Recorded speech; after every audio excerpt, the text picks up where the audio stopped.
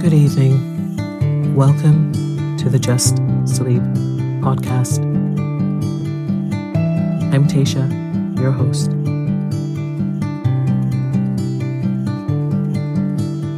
Every week, I will read you an old story to help you relax, put the stressful day behind you, and drift off to sleep.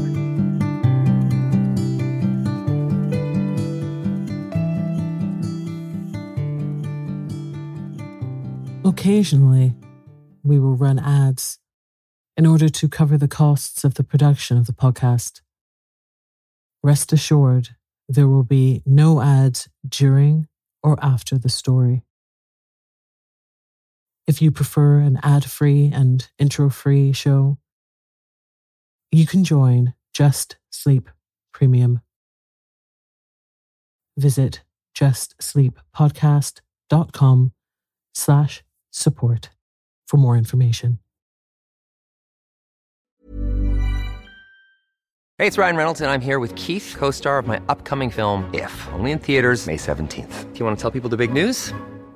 All right, I'll do it. Sign up now and you'll get unlimited for $15 a month and 6 months of Paramount Plus Essential Plan on us. MintMobile.com/switch. Upfront payment of $45 equivalent to $15 per month. Unlimited over 40 gigabytes per month. Face lower speeds. Videos at 480p. Active Mint customers by 531.24 get 6 months of Paramount Plus Essential Plan. Auto renews after 6 months. Offer ends May 31st, 2024. Separate Paramount Plus registration required. Terms and conditions apply if rated PG.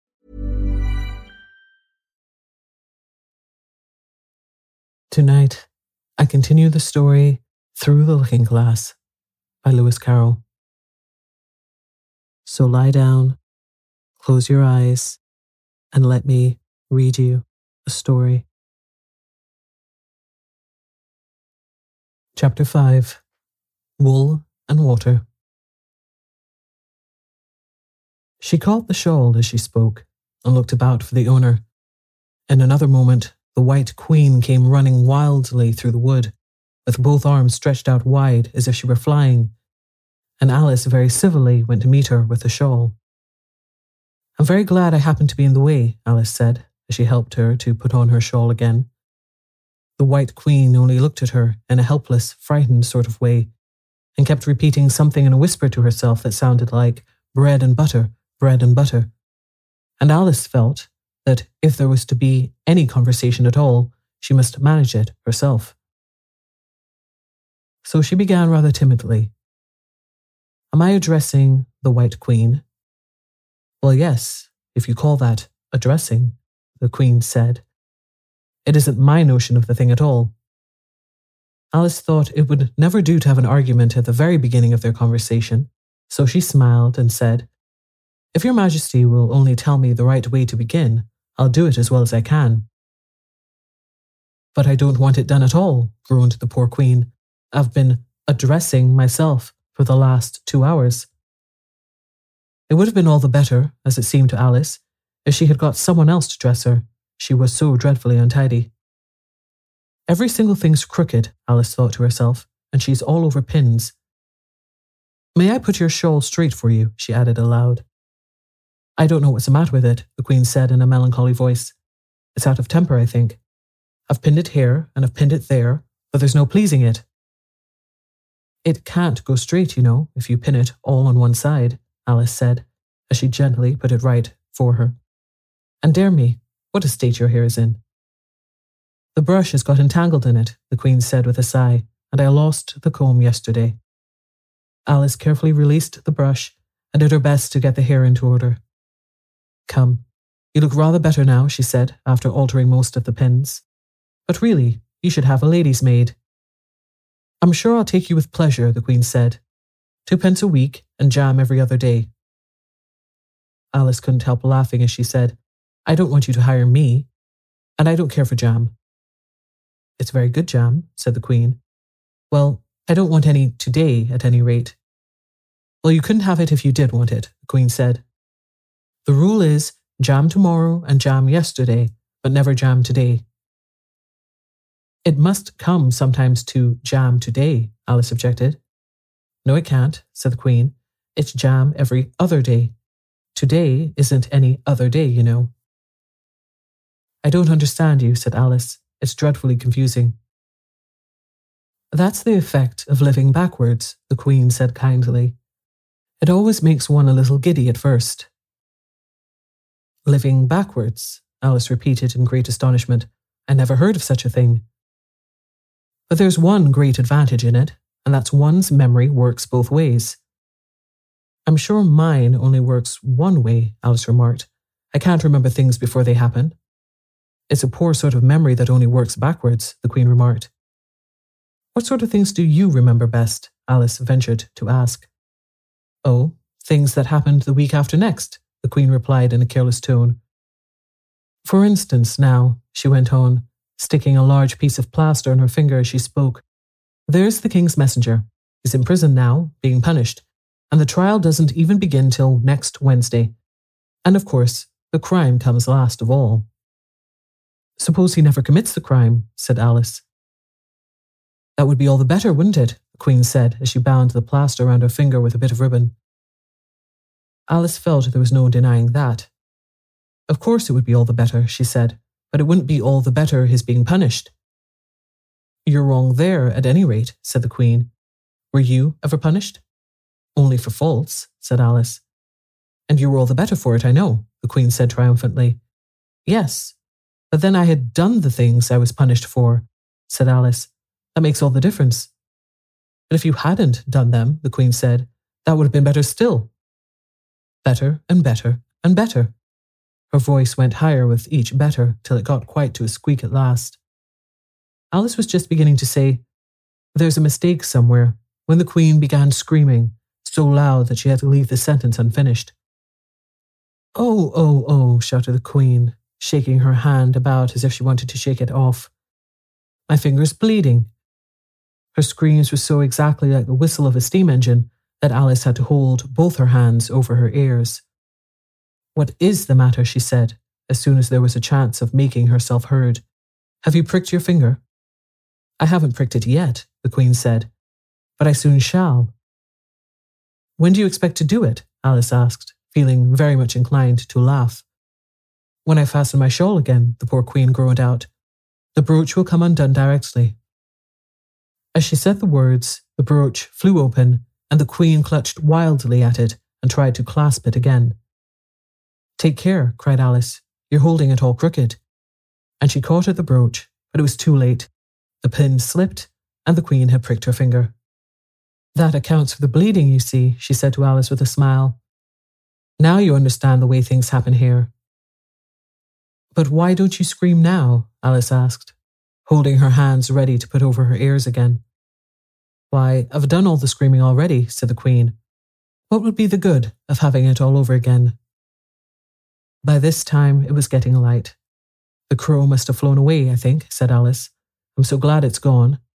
I thought it was the night coming on.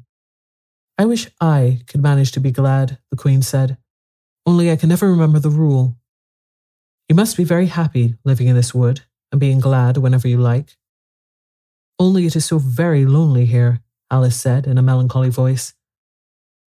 And at the thought of her loneliness, 2 large tears came rolling down her cheeks. Oh, don't go on like that, cried the poor Queen, wringing her hands in despair. Consider what a great girl you are. Consider what a long way you've come today. Consider what o'clock it is. Consider anything, only don't cry. Alice could not help laughing at this, even in the midst of her tears. Can you keep from crying by considering things? She asked. That's the way it's done, the Queen said with great decision. Nobody can do 2 things at once, you know. Let's consider your age to begin with. How old are you? I'm 7.5 exactly. You needn't say exactually, the Queen remarked. I can believe it without that. Now I'll give you something to believe. I'm just 101, 5 months and a day. I can't believe that, said Alice. Can't you? The Queen said in a pitying tone. Try again, draw a long breath, and shut your eyes. Alice laughed. There's no use trying, she said. One can't believe impossible things. I dare say you haven't had much practice, said the Queen. When I was your age, I always did it for half an hour a day. Why, sometimes I've believed as many as 6 impossible things before breakfast. There goes the shawl again, The brooch had come undone as she spoke, and a sudden gust of wind blew the Queen's shawl across a little brook. The Queen spread out her arms again and went flying after it, and this time she succeeded in catching it for herself. "I've got it," she cried in a triumphant tone. "Now, you shall see me pin it on again, all by myself." "Then I hope your finger is better now," Alice said very politely, as she crossed the little brook after the Queen. "Oh, much better," cried the Queen, her voice rising to a squeak as she went on. "Much better, better, better, be." The last word ended in a long bleat, so like a sheep that Alice quite started. She looked at the Queen, who seemed to have suddenly wrapped herself up in wool. Alice rubbed her eyes and looked again. She couldn't make out what had happened at all. Was she in a shop? And was it really a sheep that was sitting on the other side of the counter? Rub as she could make nothing more of it. She was in a little dark shop, leaning with her elbows on the counter, and opposite to her was an old sheep, sitting in an armchair knitting, and every now and then leaving off to look at her through a great pair of spectacles. "What is it you want to buy?" the sheep said at last, looking up for a moment from her knitting. "I don't quite know yet," Alice said very gently. "I should like to look all around me first, if I might." "You may look in front of you, and on both sides if you like," said the sheep, "but you can't look all round you, unless you've got eyes at the back of your head." But these, as it happened, Alice had not got, so she contented herself with turning round, looking at the shelves as she came to them. The shop seemed to be full of all manner of curious things, but the oddest part of it all was that whenever she looked hard at any shelf to make out exactly what it had on it, that particular shelf was always quite empty, though the others round it were crowded as full as they could hold. "Things flow about so here," she said at last in a plaintive tone, after she had spent a minute or so in vainly pursuing a large bright thing that looked sometimes like a doll and sometimes like a workbox, and was always in the shelf next above the one she was looking at. "And this one is the most provoking of all. But I'll tell you what," she added, as a sudden thought struck her. "I'll follow it up to the very top shelf of all. It'll puzzle it to go through the ceiling, I expect." But even this plan failed. The thing went through the ceiling as quietly as possible, as if it were quite used to it. "Are you a child or a teetotum?"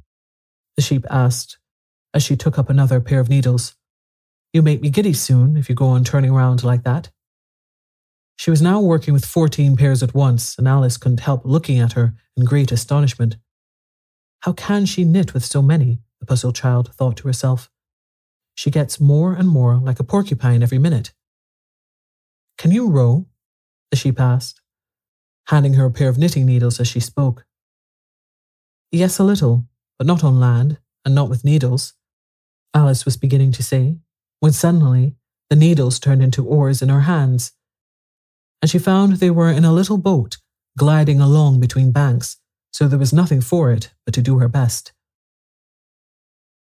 "Feather," cried the sheep, as she took up another pair of needles. This didn't sound like a remark that needed any answer, so Alice said nothing but pulled away.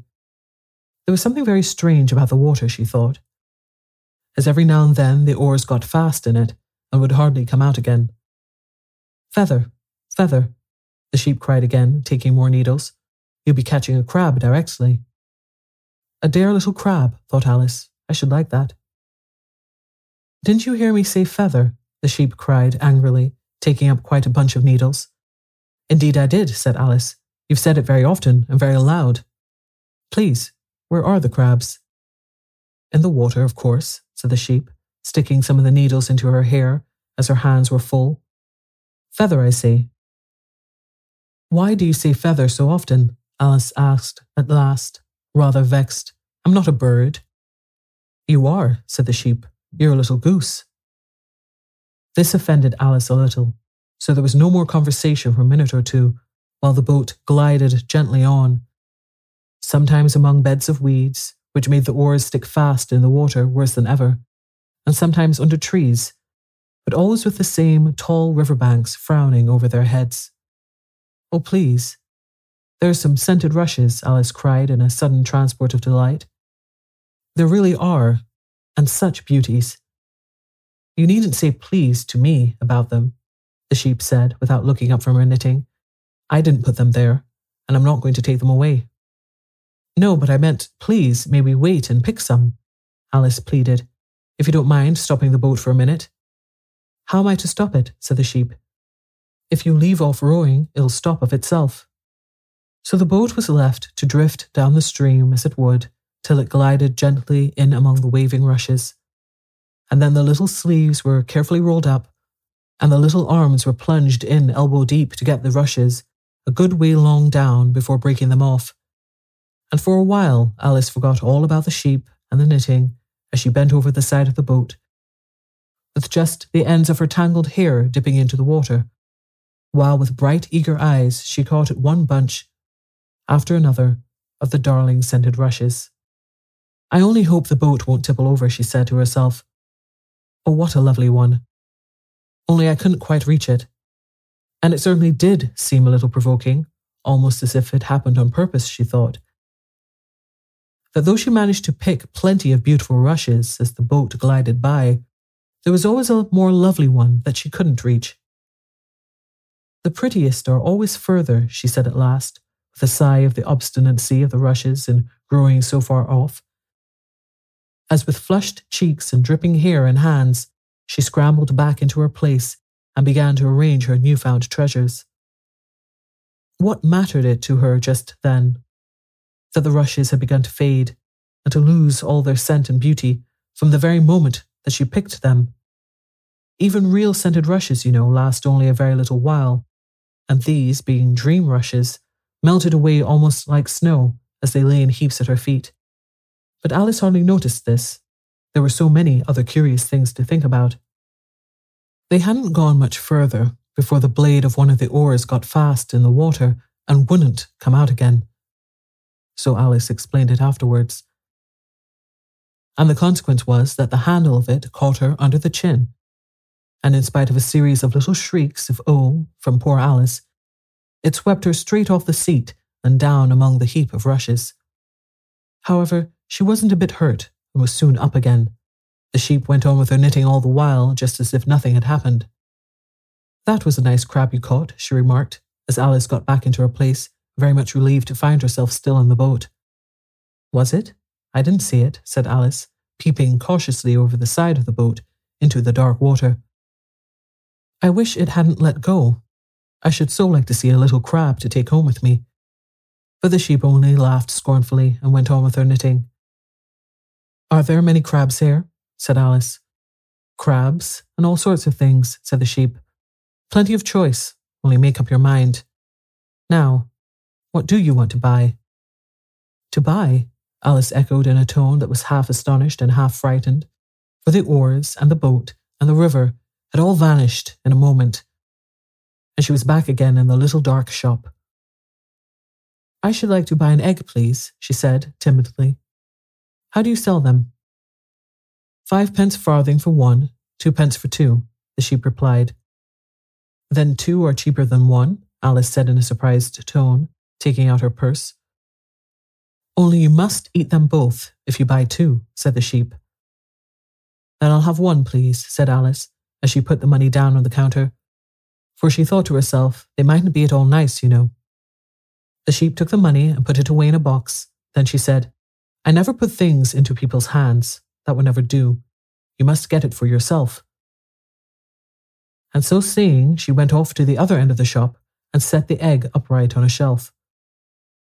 I wonder why it wouldn't do, thought Alice, as she groped her way among the tables and chairs, for the shop was very dark towards the end. The egg seems to get further away the more I walk towards it. Let me see. Is this a chair? Why, it's got branches, I declare. How very odd to find trees growing here. And actually, here's a little brook. Well, this is the very strangest shop I ever saw. So she went on, wondering more and more at every step, as everything turned into a tree the moment she came to it, and she quite expected the egg to do the same. Chapter 6. Humpty Dumpty. However, The egg only got larger and larger and more human. When she had come within a few yards of it, she saw that it had eyes and a nose and a mouth. And when she had come close to it, she saw clearly that it was Humpty Dumpty himself. It can't be anybody else, she said to herself, and was certain of it as if his name were written all over his face. It might have been written 100 times easily on that enormous face. Humpty Dumpty was sitting with his legs crossed on the top of a high wall, such a narrow one that Alice quite wondered how he could keep his balance. And, as his eyes were steadily fixed in the opposite direction, and he didn't take the least notice of her, she thought he must be a stuffed figure after all. And how exactly like an egg is he? She said aloud, standing with her eyes ready to catch him, for she was every moment expecting him to fall. It's very provoking, Humpty Dumpty said after a long silence, looking away from Alice as he spoke, to be called an egg. Very. I said you looked like an egg, sir, Alice gently explained. And some eggs are very pretty, you know, she added, hoping to turn her remark into a sort of compliment. Some people, said Humpty Dumpty, looking away from her as usual, have no more sense than a baby. Alice didn't know what to say to this. It wasn't at all like a conversation, she thought, as he never said anything to her. In fact, his last remark was evidently addressed to a tree. So she stood and softly repeated to herself, Humpty Dumpty sat on a wall. Humpty Dumpty had a great fall. All the king's horses and all the king's men couldn't put Humpty Dumpty in his place again. That last line is much too long for the poetry, she added, almost out loud, forgetting that Humpty Dumpty would hear her. Don't stand there chattering to yourself like that, Humpty Dumpty said, looking at her for the first time. But tell me your name and your business. My name is Alice, but it's a stupid enough name, Humpty Dumpty interrupted impatiently. What does it mean? Must a name mean something? Alice asked, doubtfully. Of course it must, Humpty Dumpty said with a short laugh. My name means the shape I am, and a good handsome shape it is too. With a name like yours, you might be any shape almost. Why do you sit out here all alone? Said Alice, not wishing to begin an argument. Why, because there's nobody with me, cried Humpty Dumpty.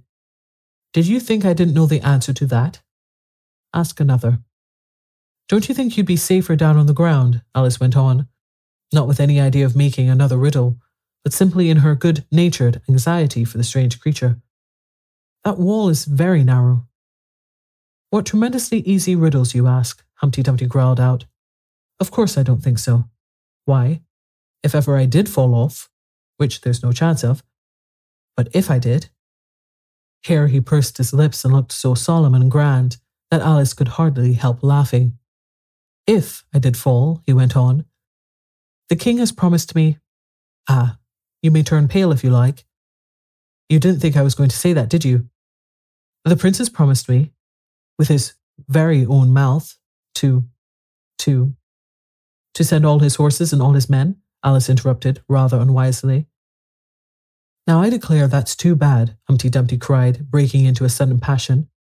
You've been listening at doors, and behind trees, and down chimneys, or you couldn't have known it.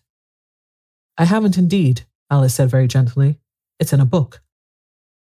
Ah, well, they may write such things in a book, Humpty Dumpty said in a calmer tone. That's what you call a history of England, that is. Now take a good look at me. I'm one that has spoken to a king, I am. Mayhap you'll never see such another again. And to show you I'm not proud, you may shake hands with me. And he grinned almost from ear to ear as he leaned forwards, and as nearly as possible fell off the wall in doing so, and offered Alice his hand. She watched him a little anxiously as she took it. If he smiled much more, the ends of his mouth might meet behind, she thought, and then I don't know what would happen to his head. I'm afraid it would come off. Yes, all his horses and all his men, Humpty Dumpty went on. They'd pick me up again in a minute. However, this conversation is going on a little too fast. Let's go back to the last remark but one. I'm afraid I can't quite remember it, Alice said very politely. In that case, we start fresh, said Humpty Dumpty, and it's my turn to choose a subject. He talks about it just as if it was a game, thought Alice. So here's a question for you. How old did you say you were? Alice made a short calculation and said, 7 years and 6 months. Wrong, Humpty Dumpty exclaimed triumphantly. You never said a word like it. I thought you meant how old are you, Alice explained. If I'd meant that, I'd have said it, said Humpty Dumpty. Alice didn't want to begin another argument, so she said nothing. 7 years and 6 months, Humpty Dumpty repeated thoughtfully, an uncomfortable sort of age. Now, if you'd asked my advice, I'd have said, leave off at 7. But it's too late now. I never ask advice about growing, Alice said indignantly. Too proud? The other inquired. Alice felt even more indignant at this suggestion. I mean, she said, that one can't help growing older. One can't, perhaps, said Humpty Dumpty, but two can. With proper assistance, you might have left off at 7. What a beautiful belt you've got on, Alice suddenly remarked. They had had quite enough of the subject of age, she thought, and if they were really to take turns in choosing subjects, it was her turn now.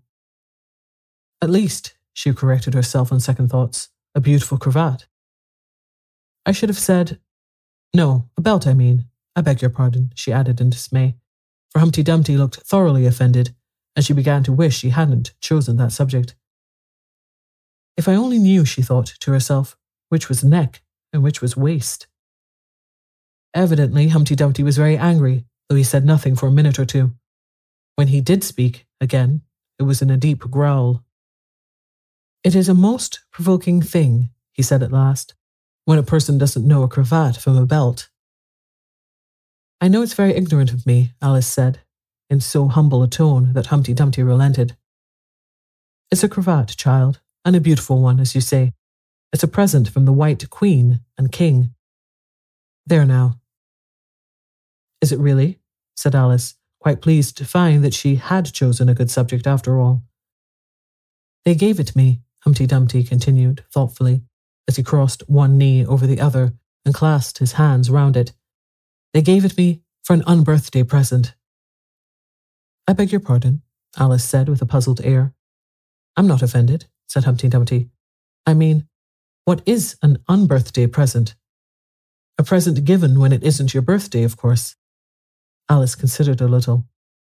I like birthday presents best, she said at last. You don't know what you're talking about, cried Humpty Dumpty. How many days are there in a year?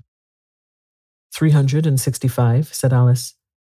And how many birthdays have you? 1. And if you take 1 from 365, what remains? 364, of course. Humpty Dumpty looked doubtful. I'd rather see that done on paper, he said. Alice couldn't help smiling as she took out her memorandum book and worked the sum for him. Humpty Dumpty took the book and looked at it carefully. That seems to be right, he began. You're holding it upside down, Alice interrupted. To be sure I was, Humpty Dumpty said gaily, as she turned it round for him. I thought it looked a little strange. As I was saying, that seems to be done right, though I haven't had time to look it over thoroughly just now. And that shows that there are 364 days when you might get unbirthday presents. Certainly, said Alice, and only 1 for birthday presents, you know. There's glory for you. I don't know what you mean by glory, Alice said. Humpty Dumpty smiled contemptuously. Of course you don't, till I tell you. I meant, there's a nice knockdown argument for you. But glory doesn't mean a nice knockdown argument, Alice objected. When I use a word, Humpty Dumpty said in a rather scornful tone, it means just what I choose it to mean, neither more nor less. The question is, said Alice, whether you can make words mean so many different things. The question is, said Humpty Dumpty, which is to be master, that's all. Alice was too much puzzled to say anything, so after a minute, Humpty Dumpty began again. They've a temper, some of them, particularly verbs. They're the proudest.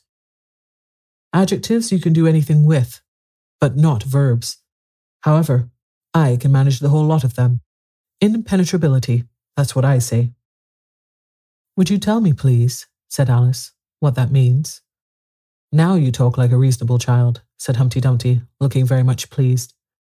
I meant by impenetrability that we've had enough of that subject, and it would be just as well if you'd mention what you mean to do next, as I suppose you don't mean to stop here all the rest of your life. That's a great deal to make one word mean, Alice said in a thoughtful tone. When I make a word do a lot of work like that, said Humpty Dumpty, I always pay it extra. Oh, said Alice. She was too much puzzled to make any other remark. Ah, you should see him come round me on a Saturday night, Humpty Dumpty went on, wagging his head gravely from side to side, for to get their wages, you know. Alice didn't venture to ask what he paid them with, and so you see, I can't tell you. You seem very clever at explaining words, sir, said Alice. Would you kindly tell me the meaning of the poem called Jabberwocky? Let's hear it, said Humpty Dumpty. I can explain all the poems that were ever invented, and a good many that haven't been invented just yet. This sounded very hopeful, so Alice repeated the first verse. 'Twas brillig, and the slithy toves did gyre and gimble in the wabe. All mimsy were the borogoves, and the mome raths outgrabe. That's enough to begin with, Humpty Dumpty interrupted. There are plenty of hard words there. Brillig means 4 o'clock in the afternoon, the time when you begin broiling things for dinner. That'll do very well, said Alice. And slithy? Well, slithy means lithe and slimy. Lithe is the same as active. You see, it's like a portmanteau. There are 2 meanings packed up into one word. I see it now, Alice remarked thoughtfully. And what are toves? Well, toves are something like badgers, there's something like lizards, and there's something like corkscrews. They must be very curious-looking creatures. They are that, said Humpty Dumpty. Also, they make their nests under sundials. Also, they live on cheese. And what's the gyre and to gimble? The gyre is to go round and round like a gyroscope. To gimble is to make holes like a gimlet. And the wabe is a grass plot round a sundial, I suppose, said Alice, surprised at her own ingenuity. Of course it is. It's called wabe, you know, because it's always a long way before it and a long way behind it. And a long way beyond it on each side, Alice added. Exactly so. Well then, mimsy is flimsy and miserable. There's another portmanteau for you. And a borogove is a thin, shabby-looking bird with its feathers sticking out all round, something like a live mop. And then mome raths, said Alice. I'm afraid I'm giving you a great deal of trouble. Well, a rath is a sort of green pig, but mome I'm not certain about. I think it's short for from home, meaning that they lost their way, you know. And what does outgrabe mean? Well, outgrabing is something between bellowing and whistling, with a kind of sneeze in the middle. However, you'll hear it done, maybe, down in the wood yonder. And when you've once heard it, you'll be quite content. Who's been repeating all that hard stuff to you? I read it in a book, said Alice, but I had some poetry repeated to me, much easier than that, by Tweedledee, I think it was. As to poetry, you know, said Humpty Dumpty, stretching out one of his great hands. I can repeat poetry as well as other folk, if it comes to that. Oh, it needn't come to that, Alice hastily said, hoping to keep him from beginning. The piece I'm going to repeat, he went on without noticing her remark, was written entirely for your amusement. Alice felt that in that case she really ought to listen to it, so she sat down and said thank you rather sadly. In winter, when the fields are white, I sing this song for your delight. Only I don't sing it, he added, as an explanation. I see you don't, said Alice. If you can see whether I'm singing or not, you've sharper eyes than most, Humpty Dumpty remarked severely. Alice was silent. In spring, when woods are getting green, I'll try and tell you what I mean. Thank you very much, said Alice. In summer, when the days are long, perhaps you'll understand the song. In autumn, when the leaves are brown, take pen and ink and write it down. I will, if I can remember it so long, said Alice. You needn't go on making remarks like that, Humpty Dumpty said. They're not sensible, and they put me out. I sent a message to the fish. I told them, this is what I wish. The little fishes of the sea, they sent an answer back to me. The little fish's answer was, we cannot do it, sir, because. I'm afraid I don't quite understand, said Alice. It gets easier further on, Humpty Dumpty replied. I sent to them again to say, it will be better to obey. The fishes answered with a grin, why, what a temper you are in. I told them once, I told them twice, they would not listen to advice. I took a kettle large and new, fit for the deed I had to do. My heart went hop, my heart went thump, I filled the kettle at the pump. Then someone came to me and said, the little fishes are in bed. I said to him, I said it plain, then you must wake them up again. I said it very loud and clear, I went and shouted in his ear. Humpty Dumpty raised his voice almost to a scream as he repeated this verse, and Alice thought with a shudder, I wouldn't have been the messenger for anything. But he was very stiff and proud. He said, you needn't shout so loud. And he was very proud and stiff. He said, I'd go and wake them if. I took a corkscrew from the shelf. I went to wake them up myself. And when I found the door was locked, I pulled and pushed and kicked and knocked.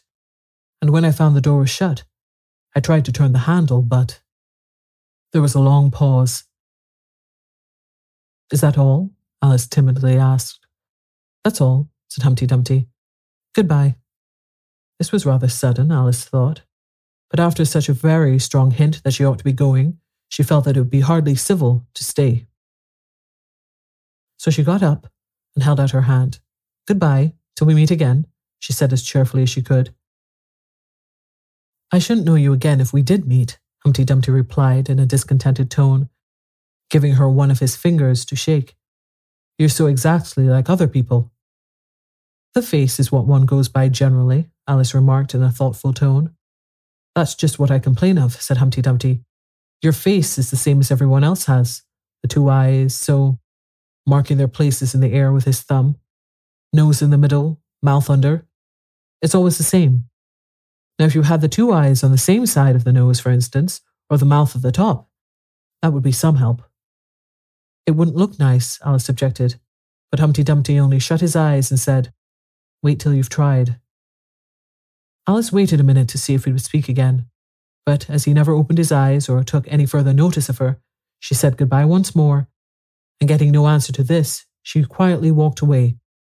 But she couldn't help saying to herself as she went, of all the unsatisfactory. She repeated this aloud as it was a great comfort to have such a long word to say. Of all the unsatisfactory people I ever met. She never finished the sentence.